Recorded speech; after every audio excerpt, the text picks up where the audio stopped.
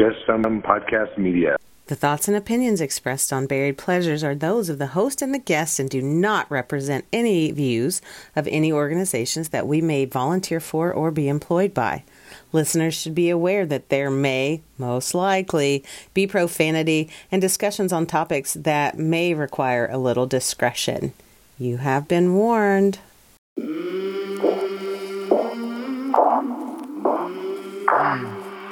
I came from the mud. There's dirt on my hands.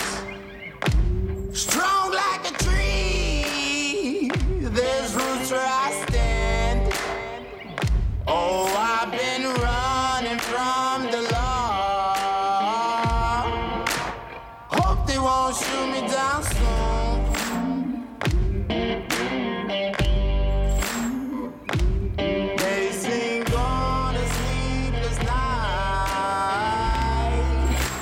Try to catch me howling at the moon.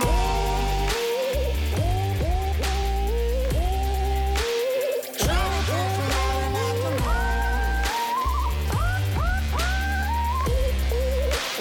Try to catch me howling at the moon. Try to catch me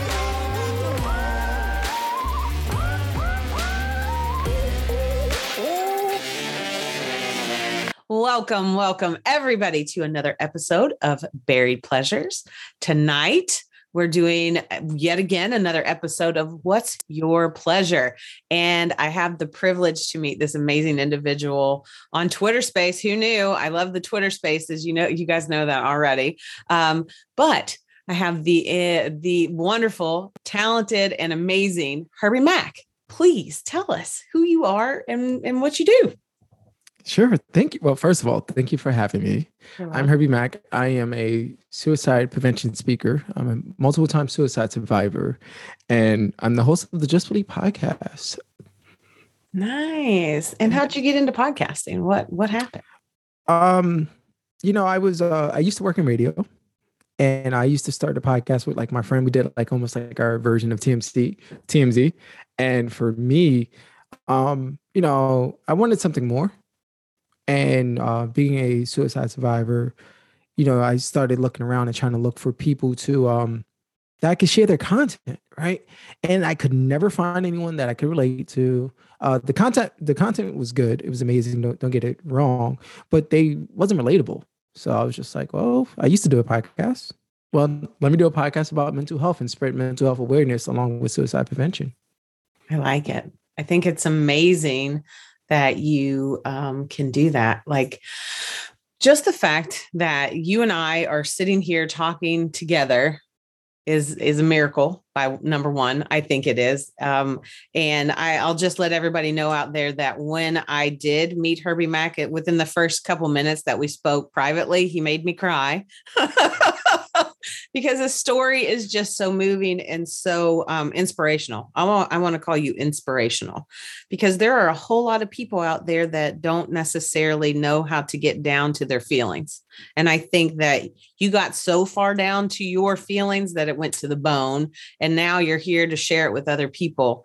And like that takes courage beyond courage. I think that when we start talking about our own faults, our own demons, sometimes that can be really, it can really weigh on a girl or guy, and what you're doing is something that's needed. It's necessary. And also, how many people out there just don't have anybody to talk to about what's going on with them? And you found a way to do that. So let's get started. Tell me, let's talk about your story. First off, though, I will say, do you want to do your intro that you read to me? Or do you want to direct people to your show to do that? No. I can do it. What I was going to tell you was, I never wrote it. Something I never wrote down. It's You just know it. Yeah. Listen, well, it's my story. It blew my mind. It blew my mind because it moved me in such a way, like, I guess it's because I have been involved in the care of so many people over the years. And to find somebody who is thankful for the people who are caring for them in your time of despair And you really were. I mean, like, we'll just let you go. And Kirby Mack, please tell me what happened to you. Sure. Waking up to the sound of someone banging at my door. As I open the door, I realize it's my ex-girlfriend. I'm trying to figure out why she's here. Instantly, she's like, ugh, Herbie, why do you look like that? Why do you smell like that? Hello, are you going to answer me? I'm trying to decide if I should tell the truth because every male told me I can't be weak. I can't be vulnerable. I got to man up. And then she uttered these words. I love you. I'm here for you. So I decided to tell her the truth. This is the third day in a row I attempted suicide. And honestly, if you didn't come knocking, it would have been the fourth. Instantly, she started crying. She hands me her phone. Tell me to call the suicide prevention lifeline number. So I did. As I'm on the phone, I'm speaking to the counselor. She said, sir, on a scale of 1 to 10, how do you feel today? As I replied, -10. And to be honest with you, this is the first time in my life I don't trust myself by myself. Did you recommend I check myself into a mental health facility? So I did. As I'm sitting there, I'm getting evaluated by a couple of nurses. One of the male nurses get up and stop me and say, sir, I don't know if you believe in God or not. I've been doing this for a while. You don't belong here. He's going to use you to share your story to touch other lives. At the moment, I had no idea what he was talking about. Honestly, I just wanted my pillow, my blanket, and head in my room to cry because no one thinks about attempting suicide, let alone being in a mental health facility. A few moments pass by. I get evaluated by the psychiatrist who's running it.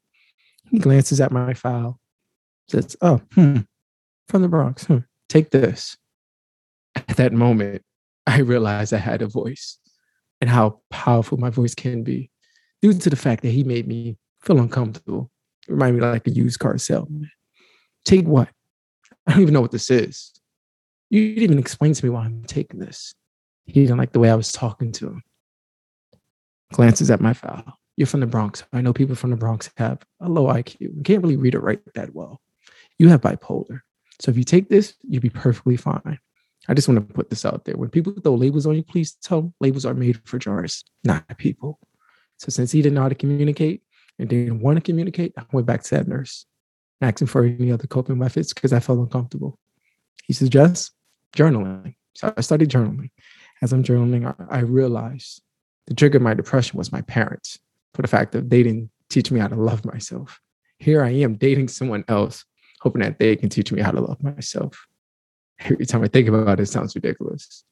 So as I'm writing, I realize I'm a functional alcoholic. I'm only drinking to numb the pain instead of to understand the pain. A few days pass by. Another psychiatrist comes, thankfully. She gives me the proper test to see if I have bipolar. She says, sir, you don't. Honestly, you're depressed. I recommend therapy. I'm going to send you home. As soon as I get home, I'm not going to lie to you. I cannot afford therapy, okay? So I went to Google and typed in how to love yourself. Discovered something called positive affirmations. Never heard of it in my life. So since I was in dire need, I decided to take it to the extreme. I got sticky notes, placed them everywhere from my bedroom to the mirror in the bathroom, to the refrigerator, to even in my car. Then I did something I'd never done before. Decided to look in the mirror and talk to myself. Told myself I'm loved, I'm smart. I can't change the world, only if I just believe. After that, I got the marker and wrote just believe as big as I can. Some of my friends found out that I was in there in the mental health facility. They wanted to cheer me up and get me out of depression. Hey, let's go out for a drink. Then I discovered something called boundaries. Hey, look, man, I love you, but I got to love you from afar. Because once I start drinking, I turn into an Incredible Hulk and I can't control that, man. They didn't get it, but they respect it. So I kept journaling to help me understand who I am. And I realized I had to forgive my parents, the power of forgiveness. See, I lost a sister who died from cancer at the age of 3. So my parents was depressed. Then I had to forgive myself for trying to end my life because I was depressed. I share my story every time because I personally went from hopelessness to happiness. Oh, may I add, if you're wondering about that ex-girlfriend of mine, she is now my wife and she blessed me with 2 beautiful kids.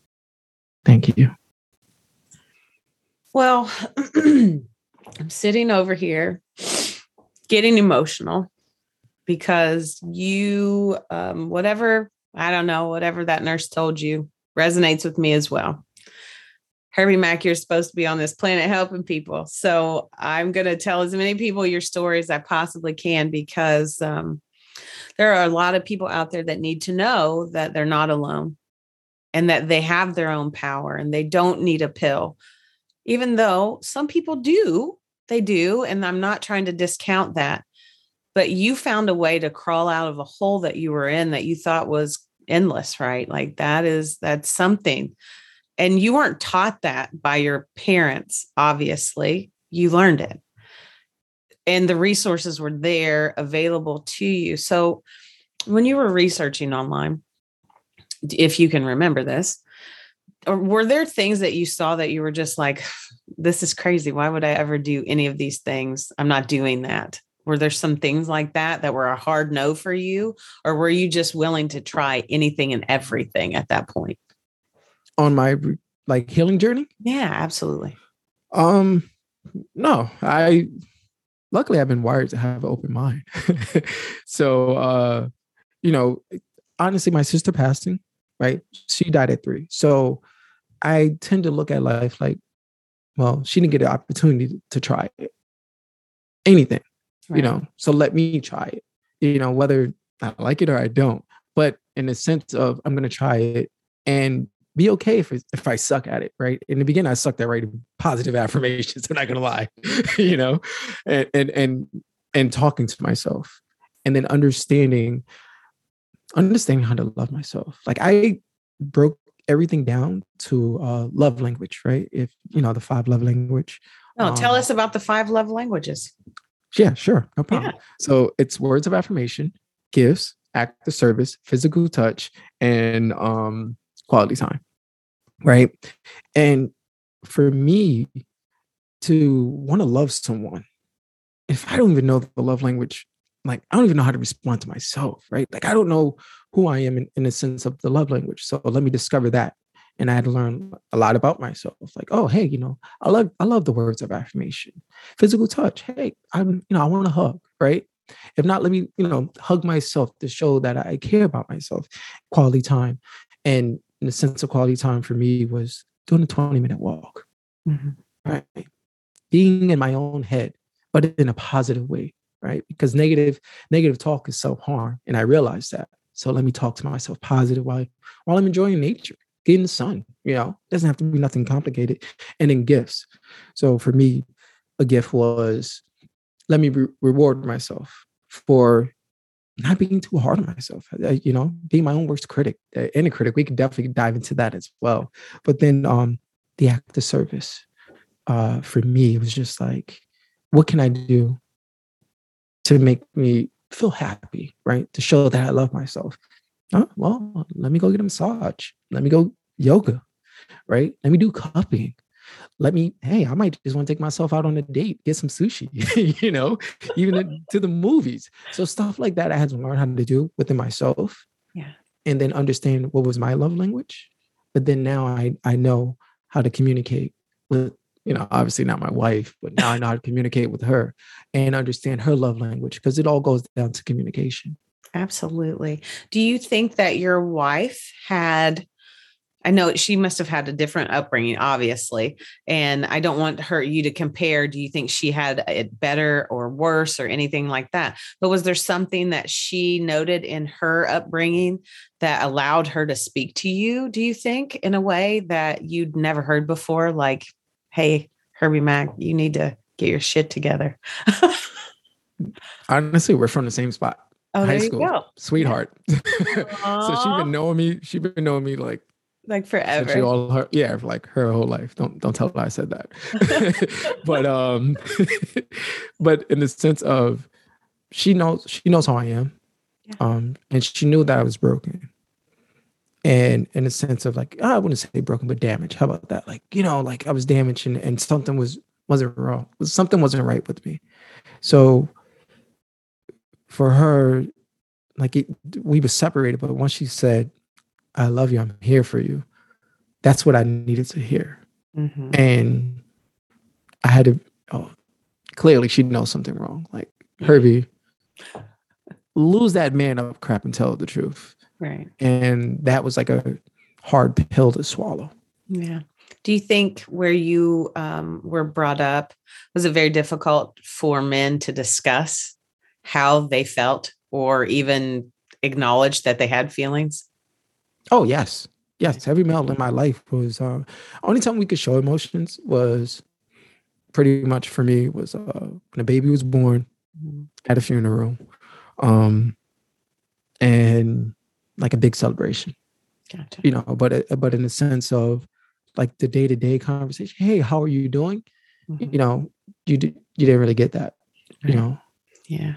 Do you feel like, are your parents still alive, by the way? Oh yeah, they're still alive And do you have a good relationship with them, or is it something a little now. strained? Yeah, no. Now, Okay. for me with my friends, right, I created boundaries with them, and now that I'm thankful to be on a podcast because now I can actually get into depth with this part. Yeah.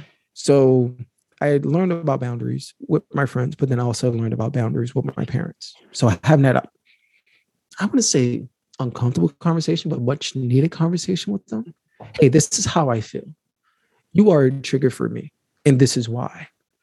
Obviously, there was pushback. You know, my mom kind of got it. She was like, "Yeah, I should be more present with you." But then, for me, honestly, writing helped out so much. I think it helped me mature. Mhm. Right, come from life as a different, from a different perspective. You know, Right. I think when you're a kid, you don't think about the life that your parents had before you. You know, Right. you're just like, oh yeah, like, hey, this is life. This is how I know it. And so when I was writing, you know, I realized that there was a trigger in my depression, but it was just something that, what did they go through to treat me like that? Mhm. To not show me love. You know, their way of showing love is you got a roof over your head, I buy you clothes and you eat. I Mhm. don't necessarily have to say I love you. Right. So it was like, what was that upbringing? But then as I bring it back to the conversation, you know, my mom was like, you're right. I'm gonna have to start showing love. My father had some pushback. Obviously, you know, he started cursing me out. Mhm. I don't want to hear this. You know, I buried a child. I'm not trying to bury another one. Sure. And the words that he was saying to me, I'm not gonna lie, I was ready to knock him out. You know, Yeah. but then, but then when I looked at him, I could see fear and pain and hurt. And I was just like, okay, he's scared, but he doesn't know how to express himself. And this is like 50 years of just build up, 50 plus years, I should say, of just build up. And he doesn't know he can't process this. And the way to show emotion is with anger. And I gave him a hug. And I was just like, look, I'm not saying that I understand that you're sorry, but the best apology is change behavior. I need to see that. Mhm. I'm not saying that has to happen today Yeah. or tomorrow, but I need to see that. And they didn't show any of that for 3 months. So I didn't speak to them for about a year and 6 months. I had to create my boundaries and show them that I was firm. And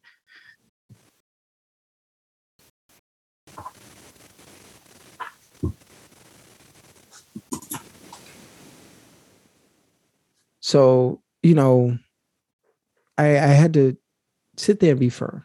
Hey, we're not going to bring the relationship that happened, that generational pain. So if I ever get married and ever have kids, I don't want them to see that side with any of that trauma, right?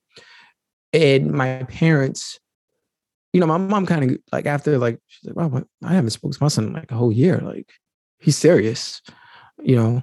And then for my dad, it was like, oh wow, he is serious. And then you started seeing the behavior change, and it's key. People like, you know, your parents, you're supposed to love them. Yada, yada. Oh, I still love them. But as a person, we all have our limits, you know? Right. If I'm telling you, first I have to respect myself, right? Like you show people how you want to be treated by showing an example of yourself, right? And being firm. And for them, I had to show them like, hey, you're not gonna treat me like this. And to see the change and the growth in our relationship, I'm not even gonna lie, I'm pretty fucking surprised. like for real. Like I'm not. It's something that's like, wow, like it shows you the growth in people. Yeah. And they can do it. Sometimes you just need a little push, but you got to know how to push them. Hmm. Well, I think it's just a testament to what a good guy you are right now. I just, like we haven't met in person in real life, but you touched my heart, honest, the day that I spoke to you first.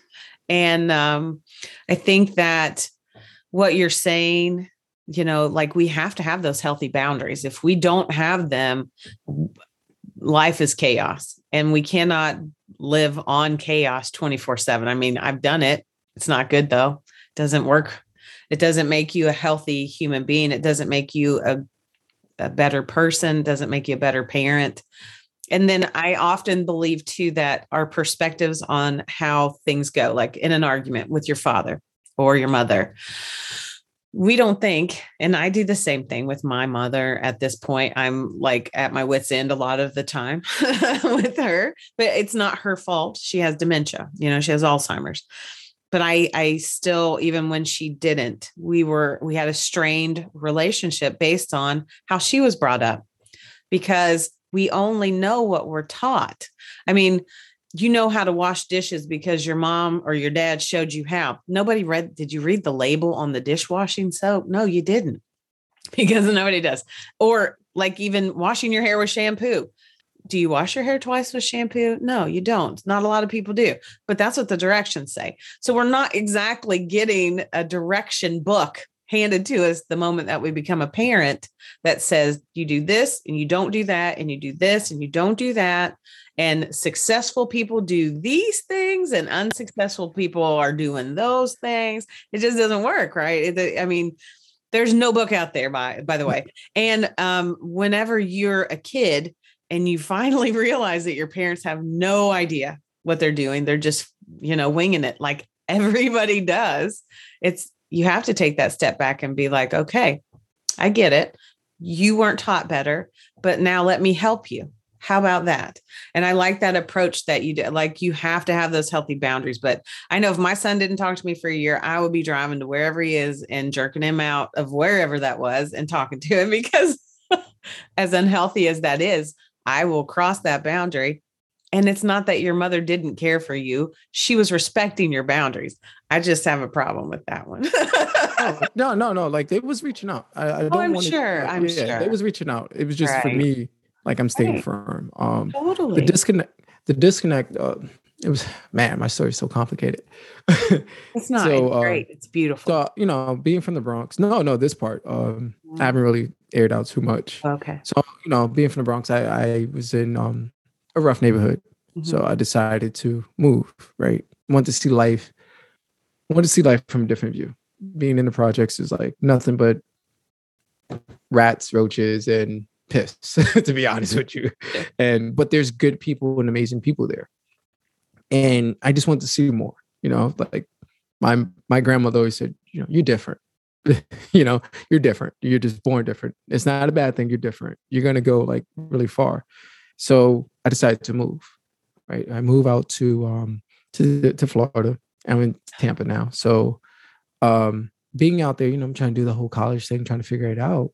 And I wasn't even getting phone calls from my parents. And my friends would come down from the Bronx and come visit me, and family too.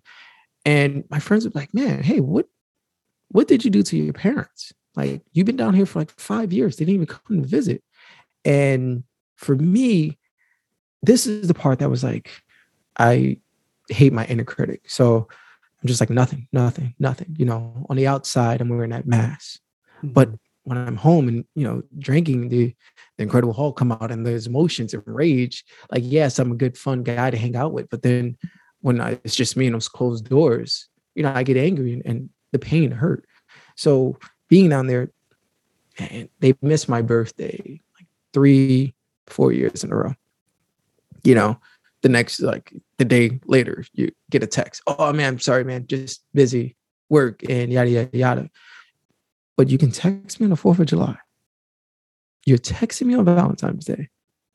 Like random holidays, they would text me.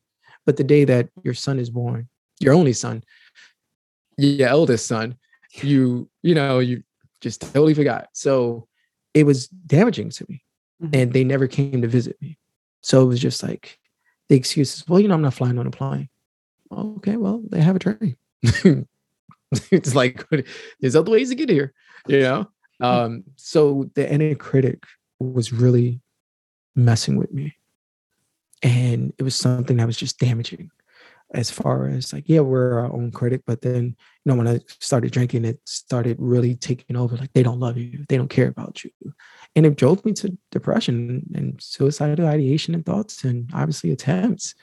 But I'm grateful for that though, because now I understand, like, I understand happiness, Mm-hmm. you know, Yeah.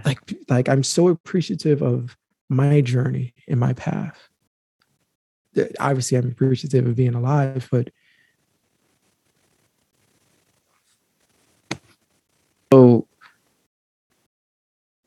for me, it was a struggle, right? Like I'm out in this whole different place, no family, no friends really, making friends. The reason why I came down because my ex-girlfriend, she was in college.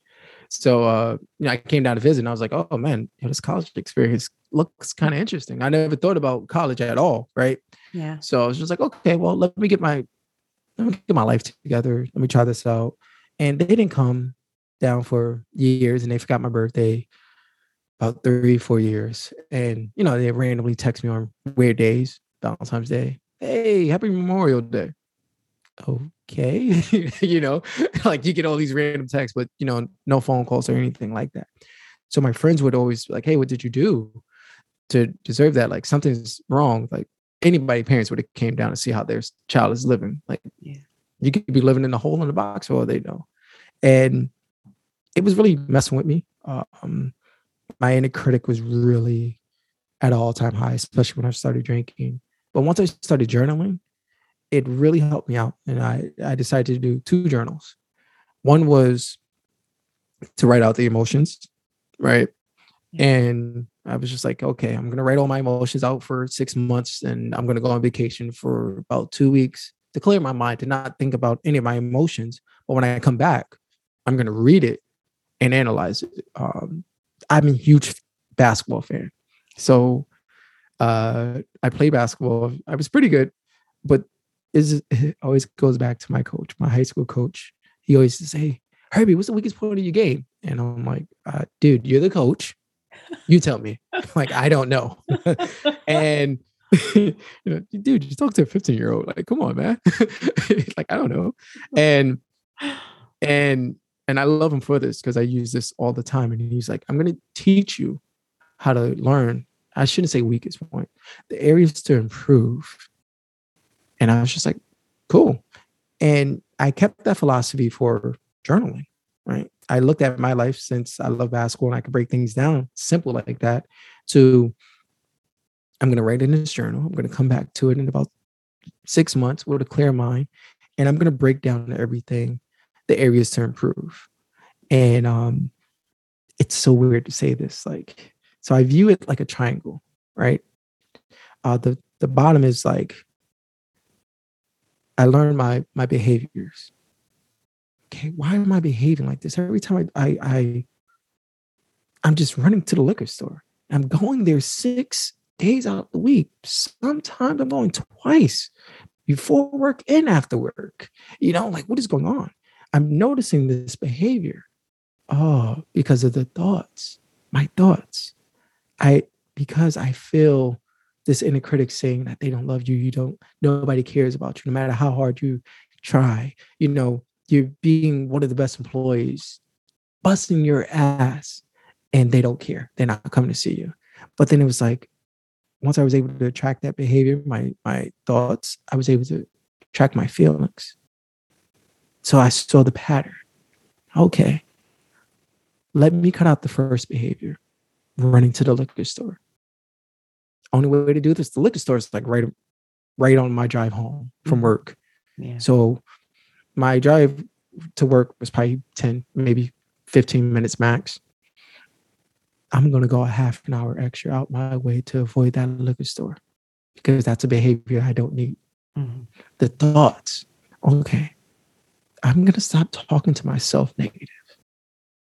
Yeah. Let me talk to myself positive. If they don't love you, guess who loves you? this guy, he loves you. And then the feelings, right? Understanding my feelings, but I don't have to believe them. Yeah. Oh, I could listen to you talk all day, I swear.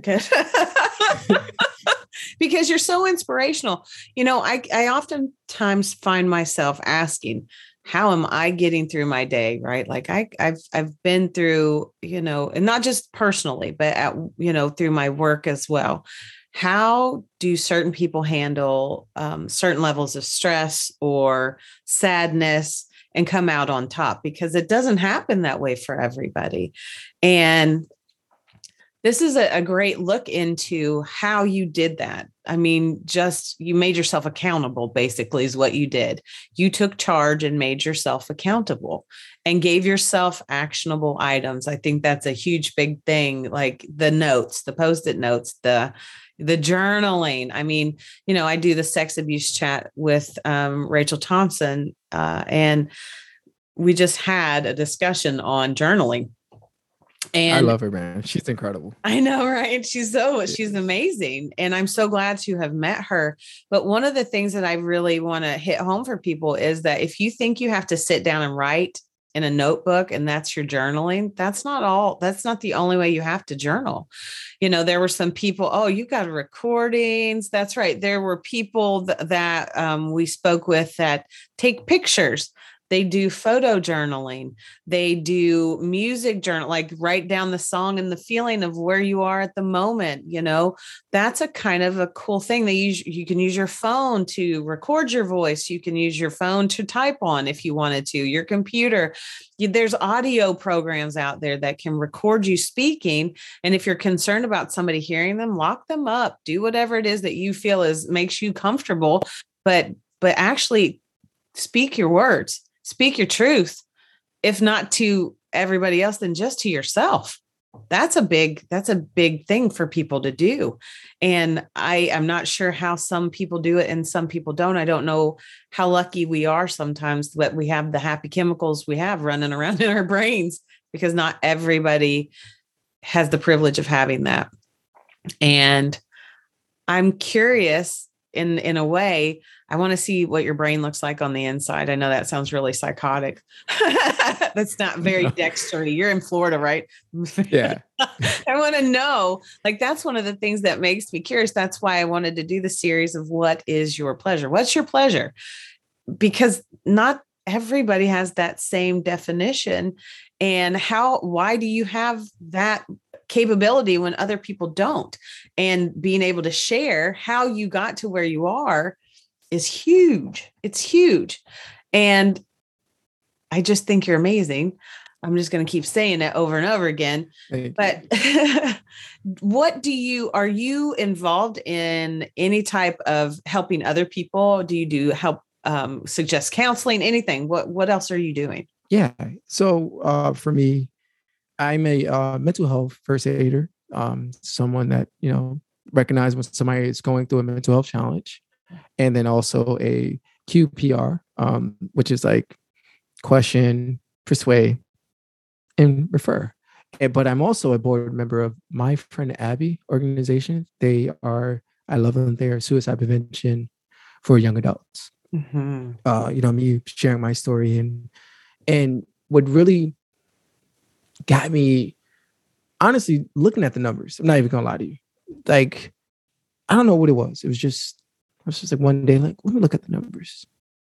And when you see the numbers of how often someone dies by suicide, like every 40 seconds, which is horrible. And then you see that suicide is ranked second between the ages of, it's sad to say this, but the ages of 14 to 35. And it's just like, wow. And then it's ranked 10th between the ages of, 36 to 64. So it's like, when I have a chance. I'm one of the people that attempted. It's what, 20% that actually survive a suicide attempt. So I felt obligated to help others. Mm-hmm. So not only do I speak and educate others, I also do coaching. I do coaching. I do a podcast because it's important. Yeah. you know, I jump into a lot of spaces like you, Mm-hmm. and most of the time I don't. I try not to like speak, Sure. and I listen, and I see so many people just like, oh yeah, you know, I have OCD or I have ADHD, Mm-hmm. and when they're like, oh, so what did your, you know, psychiatrist or therapist recommend? I haven't been to it. You know, I just looked it up on Google, and it's like it doesn't work like that. You should actually go see a professional. Right. Well, you might just have some bad habits. Okay, Right, let's just address that. Uh, so, so I took it upon myself. Like I see amazing people putting out amazing content, and for me, I was just like, well, let me educate people. Yeah. Let's really educate people. Mm-hmm. Right? Like I don't like when people have the misinformation, and a lot of people don't know. I joined a space that was out in mainly Kenya, Mm-hmm. and someone had died by suicide. And I don't know if the person was like a celebrity or not, but it was a lot of people in the room. Mm-hmm. And I was just like, okay, I'm just gonna listen. And they didn't know how to recognize the signs of depression. They didn't know what can cause depression. Mm-hmm. So hey, can I speak? I can teach you. I can tell you the signs. And then I was like, if you want, I could share it in the Nest or in the Jumbotron, whatever you want, because I have it. Right. Yeah. So I was like, I have it, and you know, I'm just not a person that just this is what I do. Sure. And if I can help, you know, and the host like DM me, thank you, not only for sharing your story, but thank you for helping us out and understanding what does depression look like. And I was just like, well, this is why I'm here. Mm-hmm. And if anybody needs help, you know, I can help out. Yeah. I think that you're doing great things because, you know, in the group that I teach Tantra, and one of the things that really hits home to me is, first off, men have a hard time expressing their feelings because we don't live in a society that has ever said, okay, men, it's okay. And to be a person of color, and also from the Bronx, and you have all of these things that are just stacked up over and over and over again. And it's something that has become a common theme that I have heard. And I think what you're doing is powerful for men. It's powerful for people of color. It's powerful for people who have mental health issues that are afraid to speak out. Everything that you're saying brings me pleasure. Thank you. First off, this isn't really what's my pleasure because it's my show, but it's you know, you are somebody who is putting these things out into the universe, and only good things are going to come back to you for it. You know, you have good intentions, your ability to speak your truth. I love when people speak their truth, because so frequently we really do hide how we truly are feeling in the auspices of, you know, let's stay PC. Let's be this, let's be that, let's be what we're expected to be. But you're just breaking through all of those glass ceilings, and I love it. I think it's brilliant. Now, moving on to your children. I just want to move on to this for just a moment. How are you going to, you know, show them how to be as they're growing? Because I know they're kind of tiny still yet, right? Yeah. What's your dad plan for these kids so that they know how loved they are and how important it is to share their feelings? Oh man, this is like a great question. I love it. I always ask those questions that nobody else asks because I'm no one asks. But for me, it's important to teach them to build up a strong foundation. Mm-hmm. It's highly important. Mm-hmm. So my foundation, like right now, my 4-year-old is like a 4-teenager, I guess. Like, you know, she's already talking back. Oh, yeah. But for me, she knows that she's loved. Like, obviously, you know, her little brother knows that he's loved. Yeah. And when she acts up, like, you know, as every 4-year-old does, mm-hmm. it's pisses my wife off to this day. Sure. But like I'm teaching her coping methods of trying to control her emotions. So we would count to 10. She'd count to 10. And once we count to 10, we breathe in and out 10 times. Mm-hmm. And it shows her that, to slow her down. Whatever she's like, I don't know why she does it with daddy only. She won't do it. No, I don't feel like counting, mom. Yeah. but I teach them to express themselves, but know how to express yourself. There's something that's called the feeling wheel. Mm-hmm. And that's something that I want to purchase and print out. So whenever emotions that any one of them have, they don't know how to say it, they can at least point to it so they can understand it. And I think that's key for not only just kids, but even for adults. Sometimes we feel a certain way. It's not always angry, mad, sad. Right. Other, it's Right. other emotions that we may not know, Mm-hmm. but it can also help you understand how you feel, Mm-hmm. but not only you, others that's in your circle as well. Right. And it's so hard to communicate how you're feeling if you've never used the words to communicate how you're feeling. If you've only ever kicked things or thrown things or slammed doors, or, you've been yelled at, or you've been degraded, or whatever your circumstance. That's such a smart thing that you're doing. And I wish I had done that with my children, but too late. You can still use it now. I'm totally, in all honesty, as I've gotten older and my kids are getting older, and we can actually have, adultish conversation. I mean, like, when your parents are still your parents, you're not going to, you got to, you can't be like, hey mom, man, I was out there smoking this bong, and it's like, I'm sorry, you doing what? Oh no, I'm not your friend. no. I'm your mom. Yeah, no, totally. My son would totally do that. That's no. But when it comes to emotions, like recently, the passing of my daughter-in-law, my son's wife, 25 years old. Come on now. Like, I'm sorry. There's some, I appreciate you. Like we are dealing with this on different levels every day. But the thing is that I am happy that my son can call me and say, Mom, I just need to talk to you. It might not be everything that he wants to say. And I definitely don't always say all of the right things or the things that he wants to hear. But I try to communicate to him as an adult in a way that shows him love and compassion and kindness, because that's all I have to give as a mom. You can give all the gifts you want.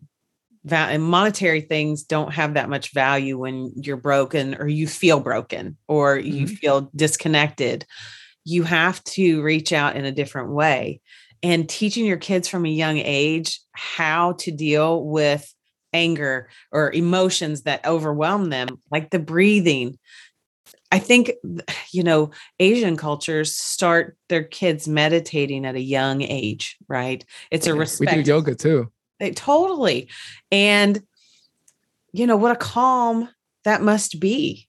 I often, I can say that in my lifetime, I have been a rough and tumble old gal for sure. But you grow up in Kentucky and you have a fight every day because, there's all these things going on that you don't have the capability to communicate. And, that is such a smart thing, man. Okay. People out there, get that feeling wheel. I'm telling you, emotional. What'd you call it? Emotional wheel, right?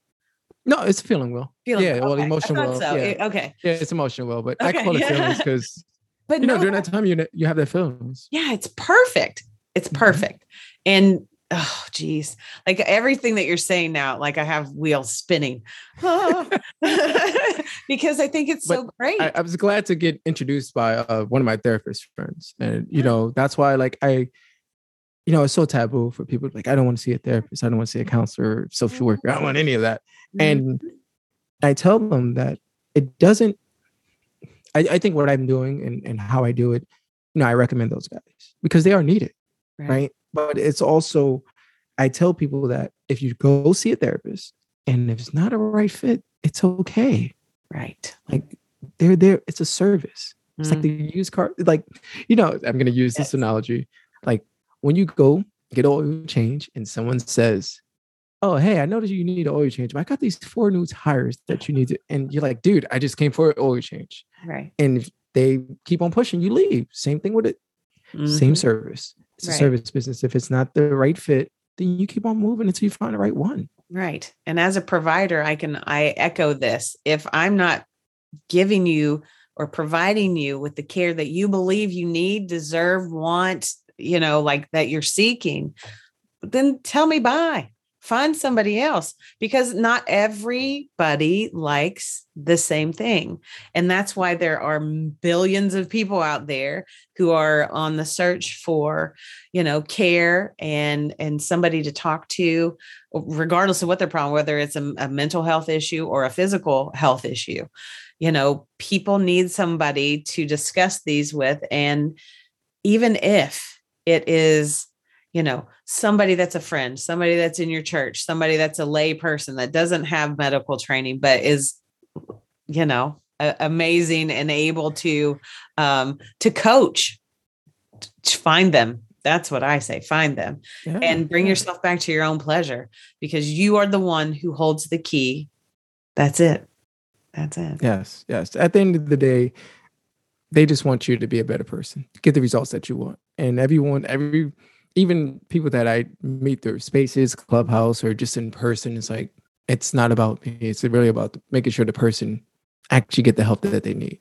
Yeah. Simple as that. And I also want to put this out there too, because people, unfortunately, when you say something, they interpret it a different way. I am not against anyone that has to take any pills or anything like that. The reason why I rejected that pill was the guy that he was an asshole. That's the nicest way I could say it. No, it's okay.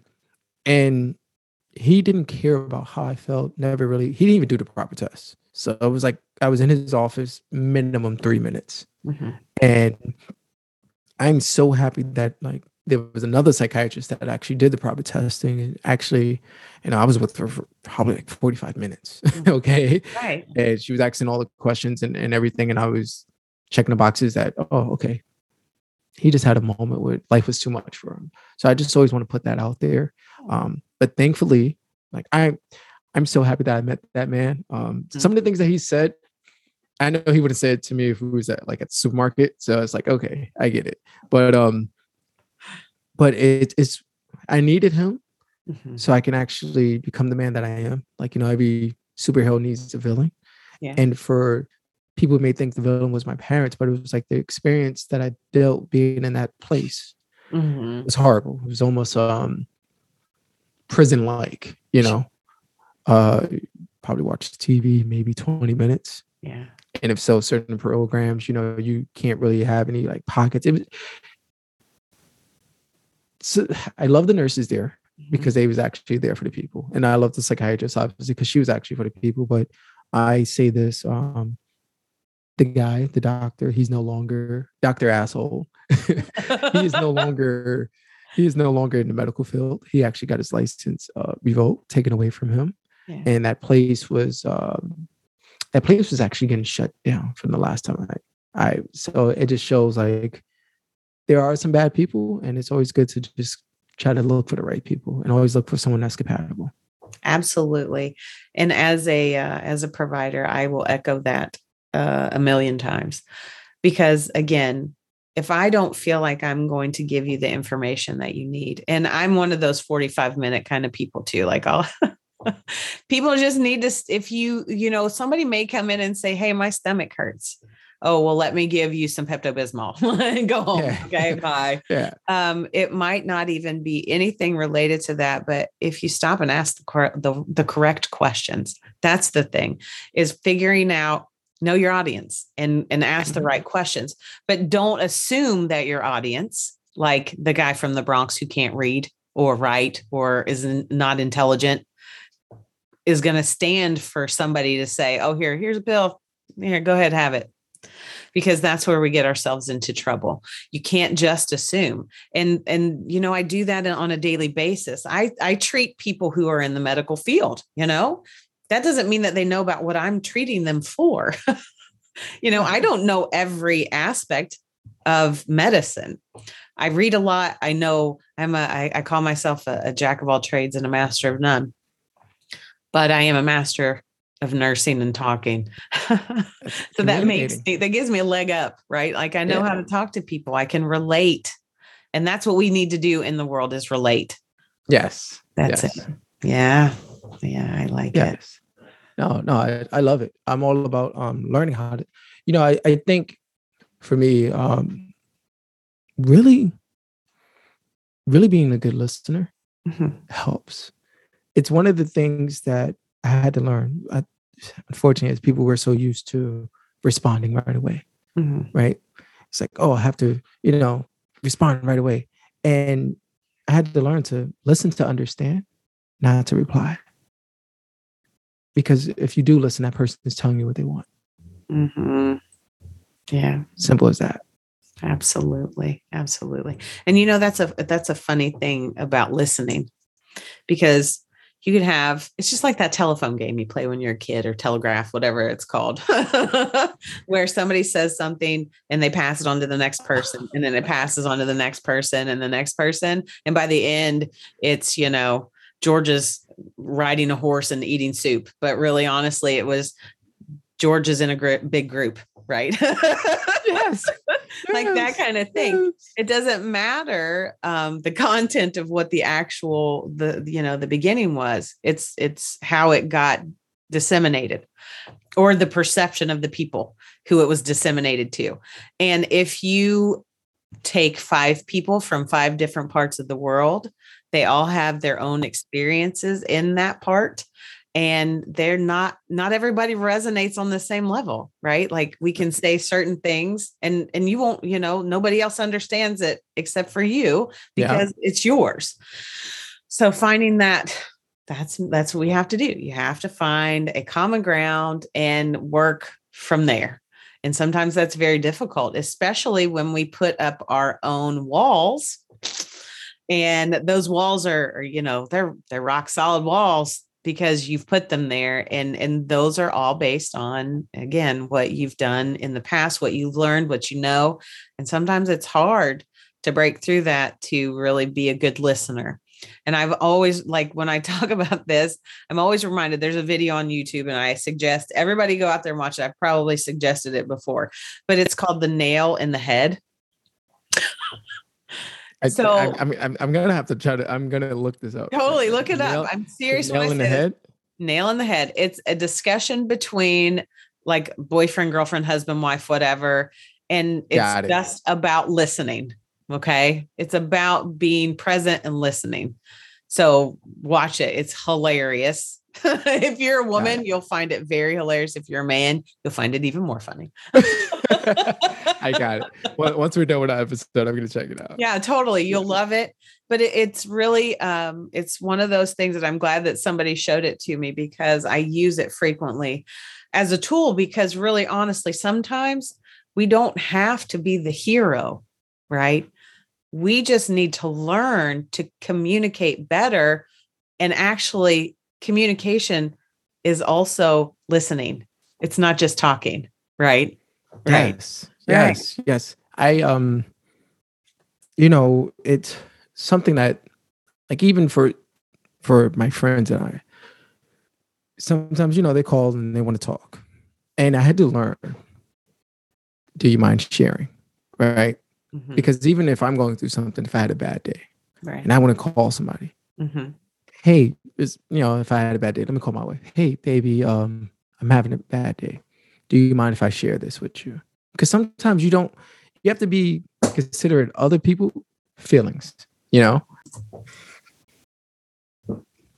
so I learned, like, you have to ask people, hey, is it okay if I share this? Right. So I'll call my wife, like, hey, I got this going on. Can I share this? Because you don't want to trauma dump on people. People are going through something, and you want to make sure they first in the right headspace to take on what you have to share. And then right there, I don't want any feedback or anything. I just want to vent. Mm-hmm. I think it's important to put that as far as like communication. Absolutely. Even for myself, I'm learning this over time, and it took time because there's no school talking about this. Maybe if you go to college, but even growing up, nobody was talking about this. Now we're in a different generation where it's like, yes, you are going through something, but you have to understand maybe that person is going through something too. Can I ask, may I share? Do you have space for me to share? Mm-hmm. And then if you are going to share, hey, I'm going to need some feedback. Can you give me some feedback? Or I just want to vent. I just need a rant. Right. And it's going to be a 30-minute rant. don't say nothing. I just need to get this off my chest, but making that clear to that person. Yeah, absolutely. I think coming from the medical standpoint, I am so used to walking into a room, introducing myself and touching people, and it's never occurred to me. There is obviously an expressed consent when they know that you're coming to help them, right? They know that you're going to be touching them, helping them change out their clothing, whatever, however that works. And they're at their most vulnerable. But we were never taught to say, hey, just so you know, I'm going to come near you. I'm going to touch you. Is that okay? We don't ask that as providers, as nurses, doctors. That's not the first thing that you're thinking of in an emergent situation, that is. So it becomes a more scary place for people when you don't. And it wasn't until I started learning more about Buddhism, Tantra, that sort of thing, that came to, the forefront. You don't just walk up and touch somebody or lay hands on them or hug them unless you say, hey, do you care if I hug you today? Is that okay? And I know it might sound trite and really ridiculous to some people, but honestly, that's the most respect that you can give somebody, is to ask their permission to do something before you do it, regardless of what it is. And even if you think it's something little, like saying, oh my gosh, I had the worst day. These people are so terrible. I had this happen. I had that happen. Well, if that other person that you're communicating with has had a bad day too, they're just going to take on all of your junk. And you're going to take on all their junk when they talk to you about it. So you have to be able to have that space, or at least say, hey, can we talk about this tomorrow, maybe when I'm in a better place? Or, hey, how about I'll calm down and I'll get right with myself. Maybe I'll, consult that feelings wheel and make myself realize what I'm feeling in the moment, instead of just being mad and saying, okay, this is how I feel. Now deal with it, Yeah. And I think that's, gosh, I'm so impressed with you teaching your kids that. Now I feel like such a crappy mom over here now. I know. No, but it's just, the more and more I do my research, the more and more I do reading, and the more and more, I don't know, as I evolve as a person, right? Yeah. And I think for me, as a parent, you're like, man, I want to provide things that my parents didn't provide. Sure. Right. But I feel like that's one way to look at it. Yeah. Right. Yeah. What I don't want to provide like material things, as you said earlier, like it's material, but right. I realized, when I was going through my suicidal ideation, that I didn't have a strong foundation. Mm-hmm. That wasn't provided. Mm-hmm. Let me provide a strong foundation so they can learn how to express themselves. And it doesn't necessarily have to be money, clothes, or anything, but let me make sure that I'm creating, I got my own army here, but I want to make sure, but I want to make sure that they're a good person. Sure. Yeah. And really not only care about others, but care about themselves as well. Right. There is no better way to gauge how good of a parent you are until that day that you're just like, oh yeah, that's my kid. Yeah. He did something really great today. Yay. That's because of me. Not always, just so you know. But sometimes you can say, oh my gosh, I taught them that. Yay. Winning. Yeah. Sometimes it's a great thing to be a parent and get that.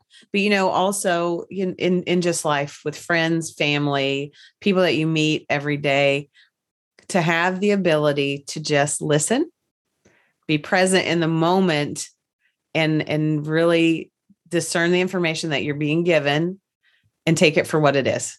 It's just that they're just wanting to communicate what's going on. They don't need you to tell them, oh, you're right. Oh, you're wrong. They don't need you to do that. They're already doing that for themselves. We all do that for ourselves. Sometimes it's nice to have somebody in your corner going, yeah, you're right. Let's do that. Yeah. But also it's nice to be able to rely on yourself for that as well. And I think we get lost in the moment sometimes, wanting somebody to validate how we're feeling, or, validate the fact that we were right, or, don't tell us that we're wrong. That's what I'm saying. No, anyway. Yeah. No, you're right.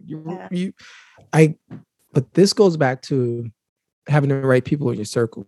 Mm-hmm. Oh, yeah. You know, you have to make sure that this person's authentic. Mm-hmm. They're not the yes person. They're not the no person. That hey, they're gonna call you any shit. You know, Mhm. there's Oh, there's yeah. days when I do dumb things, and you know, I call some of my friends, and they're like, "Dude, that was stupid. Yeah. Just put the toilet seat down, bro. You guys are fighting over the toilet seat." That's right. You know, Yeah. Yes, I Yeah. do. Trust me, I do. you know, like I like you guys are arguing over the toilet seat. Yeah, I told her you don't look before you sit, and he's like, "You're an idiot. You just choose violence today. Put the toilet seat down, bro. It's not worth it." And it's just like, all right, well, I guess I am an idiot, you know?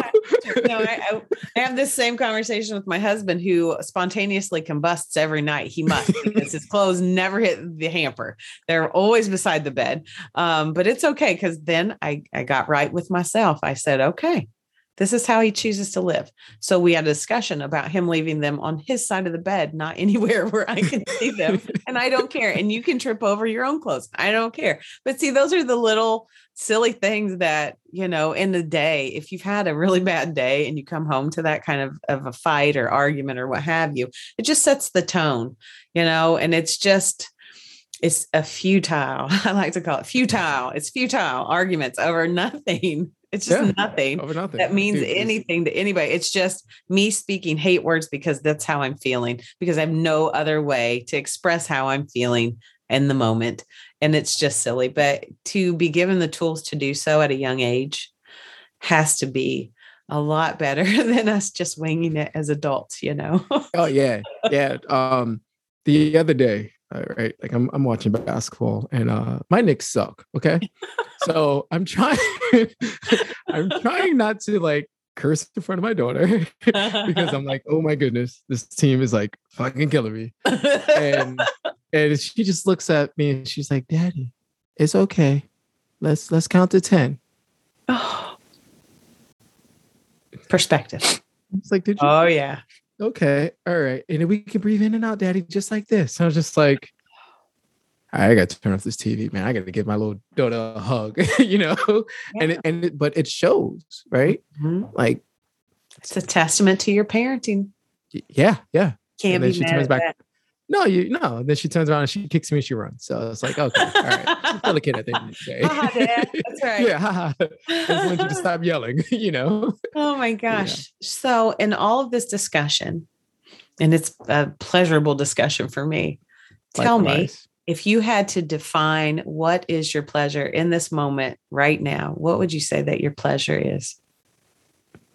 Assisting others, Yeah. helping others during this difficult time, you know, during this journey we call life, I should say, not even difficult time.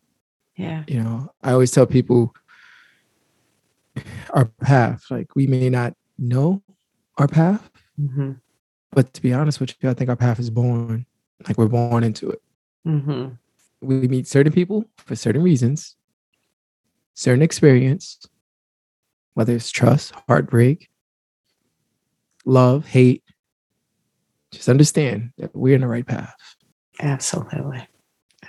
We're over here just being humans being. That's what we're doing. Humans being. Just trying to learn. That's all we're trying to do. Herbie Mack, it has been an daggone pleasure talking to you. And you will be back on my show. I don't care if you want to be. Anytime you need me, you let me know and I'm here. I pretty much need you every day now, because now you have so many smart things to say, and you have such a different perspective on life that I really truly appreciate. And I think everybody out there should hear your story, because just like what we've been talking about is you don't realize things until you're presented with them.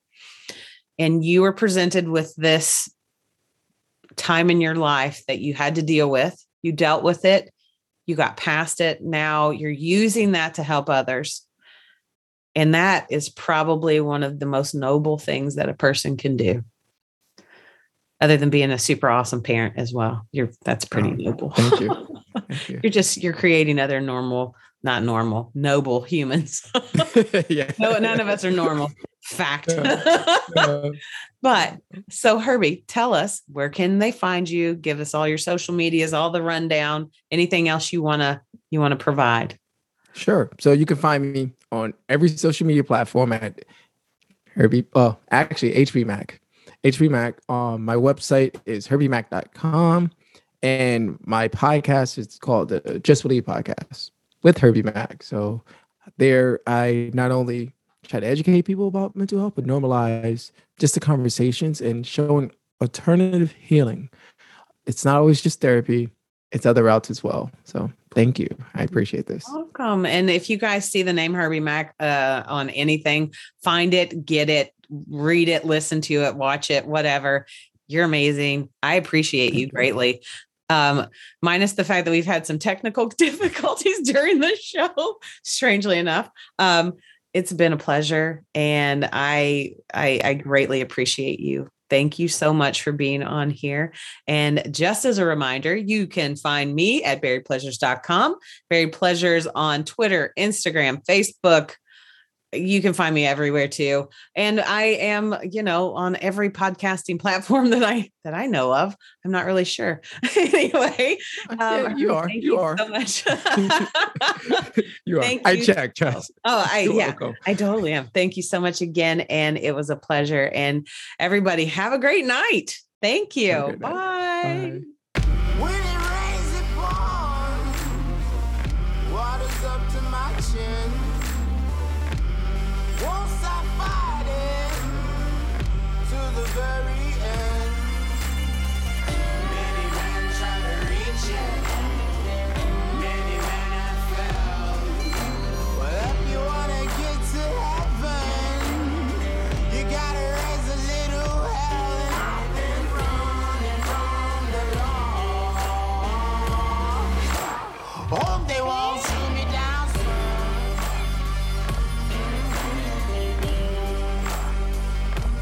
Facing on a sleepless night.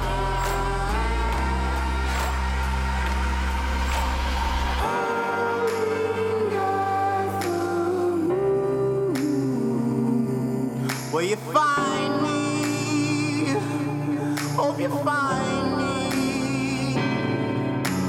I'll be back home soon.